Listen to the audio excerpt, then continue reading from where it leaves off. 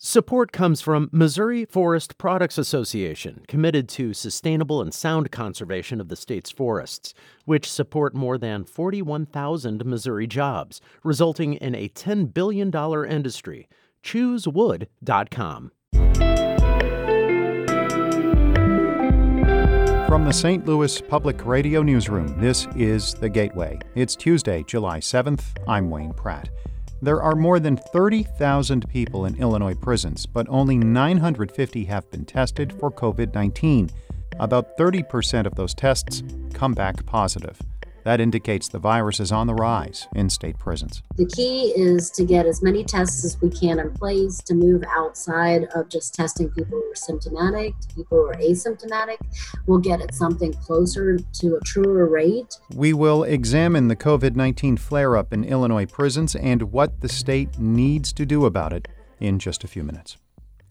St. Louis area schools are planning to release their guidelines this week for reopening in the fall. Mayor Lyda Krewson says students at city schools will be required to wear masks in school buildings and on buses. She says schools will also be required to have protocols in place in case students or staff become infected. Krewson says city schools will also have social distancing requirements and temperature checks this fall. St. Louis County schools are expected to release their own reopening plans this month. County Executive Sam Page says parents should expect social distancing guidelines and mask protocols similar to those already in effect throughout the county. Many businesses have been using federal loans from the U.S. Treasury to help pay employees during the pandemic. The largest loans issued in Missouri include building companies and a Christian ministry. St. Louis Public Radio's Kay Petrin reports. Almost 100,000 Missouri businesses took federal loans through the Paycheck Protection Program to help cover costs during the pandemic. Nationwide, the average loan was close to $100,000. A few dozen companies in the St. Louis area received loans between $5 million and $10 million, the highest bracket. For-profit construction and manufacturing companies, along with healthcare entities, took some of the largest multi-million-dollar loans in the region. Some nonprofit organizations also received loans larger than $2 million. Those include Joyce Meyer Ministries, Missouri Botanical Garden, and St. Louis Symphony Orchestra. Private high schools, Westminster Christian Academy, and St. Louis University High School also received more than $2 million. I'm Kay Petrin, St. Louis Public Radio. A university city educator running for St. Louis County Executive says businesses were allowed to reopen too soon during the pandemic. The county began to allow those businesses to open once again in the middle of May, several weeks after the state stay-at-home order was relaxed. St. Louis County had more cases and more deaths than anywhere else in the state. But Jamie Tolliver, one of 4 Democratic candidates for St. Louis County Executive, says she would have waited before easing COVID-19 restrictions. She says doing so put workers in a tough spot. It makes it so that people are now like, okay, do I go to work? Or do I go and file for unemployment because I can't? It's one thing when you can't go to work because work is not open. It's something completely different when you have to go to work. You can listen to all 4 Democratic candidates on the Politically Speaking podcast throughout the week at stlpublicradio.org. Missouri Governor Mike Parson has signed a crime bill passed by the legislature in May. Parson says it will allow law enforcement to be tough on violent crime. St. Louis Public Radio's Jacqueline Driscoll reports. The measure creates the offense of vehicle hijacking, stiffens penalties for armed criminal action and unlawful possession of a gun, and it also allows someone to be charged in a conspiracy to commit a crime. Parson says this is just the first step in properly equipping law enforcement. This legislation is a large step towards safety and justice for our communities. However, there is a lot more to be done. Critics of the measure say it is a wish list for law enforcement and will do little to address crime. In Jefferson City, I'm Jacqueline Driscoll, St. Louis Public Radio. Protest organizers say officers used excessively violent tactics Sunday night during a demonstration outside the Florissant Police Department. Police wearing riot gear hit protesters with batons and used pepper spray.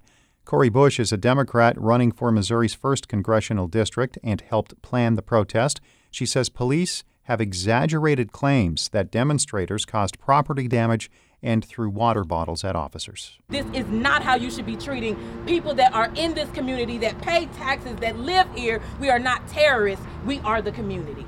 Protests near the department in Florissant have been going on for nearly a month.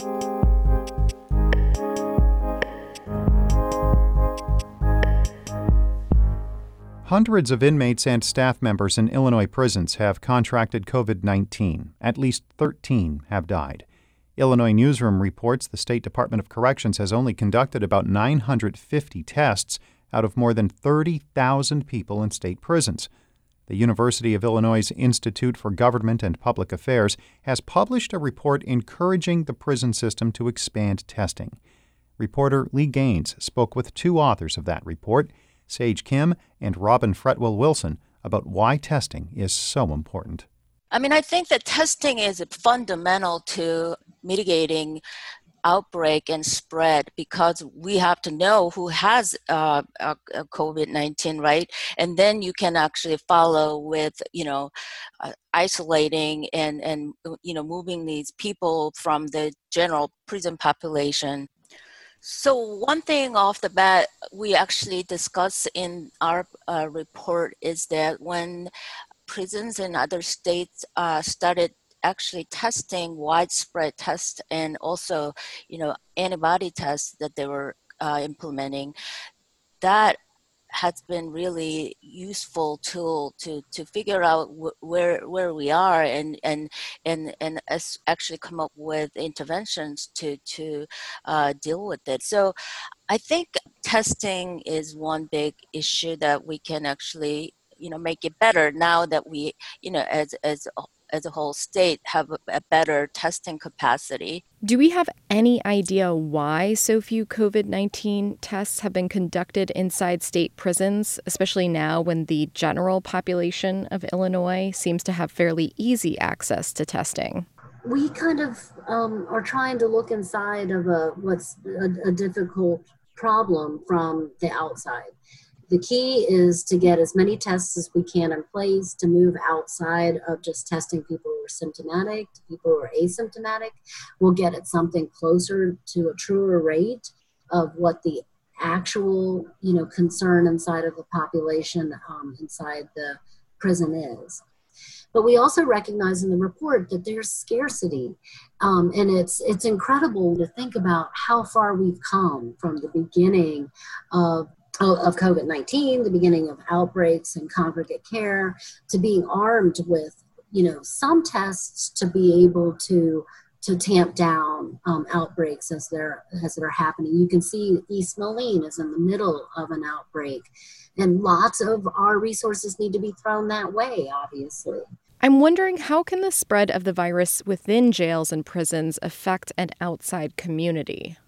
Prisons are not isolated from surrounding communities. Inmates coming out of prison all the time, and also staff coming in every day to serve the prison population. So I think there is this very porous relationship between the Illinois Department of Corrections and then the surrounding communities. It's both spilling over outbreak inside, going out to the community, but also, surrounding communities, infection and how well those are contained also affect what would happen inside prisons. I think we have a tremendous amount that we can learn from them. One of the things that we note in the report in Cook County Jail is how many people have recovered. I think one of the things that we have to be sure to do is distill from people's experiences as they're happening, what they are doing that can be constructive for all of us. So I think we have a vested interest in understanding what's happening with the prison population, with understanding what's happening with the prison staff, right? Because that porous border that Sage talked about, that's people going in and out of the jail. That's the staff. That was University of Illinois Institute for Government and Public Affairs Director Robin Fretwell Wilson. We also heard from University of Illinois professor Sage Kim speaking with reporter Lee Gaines about the impact of COVID-19 on the state's prison and jail populations. Shula Newman is the executive editor of St. Louis Public Radio, music by Ryan McNeely of Adult Fur. I'm Wayne Pratt from the St. Louis Public Radio Newsroom. This has been The Gateway.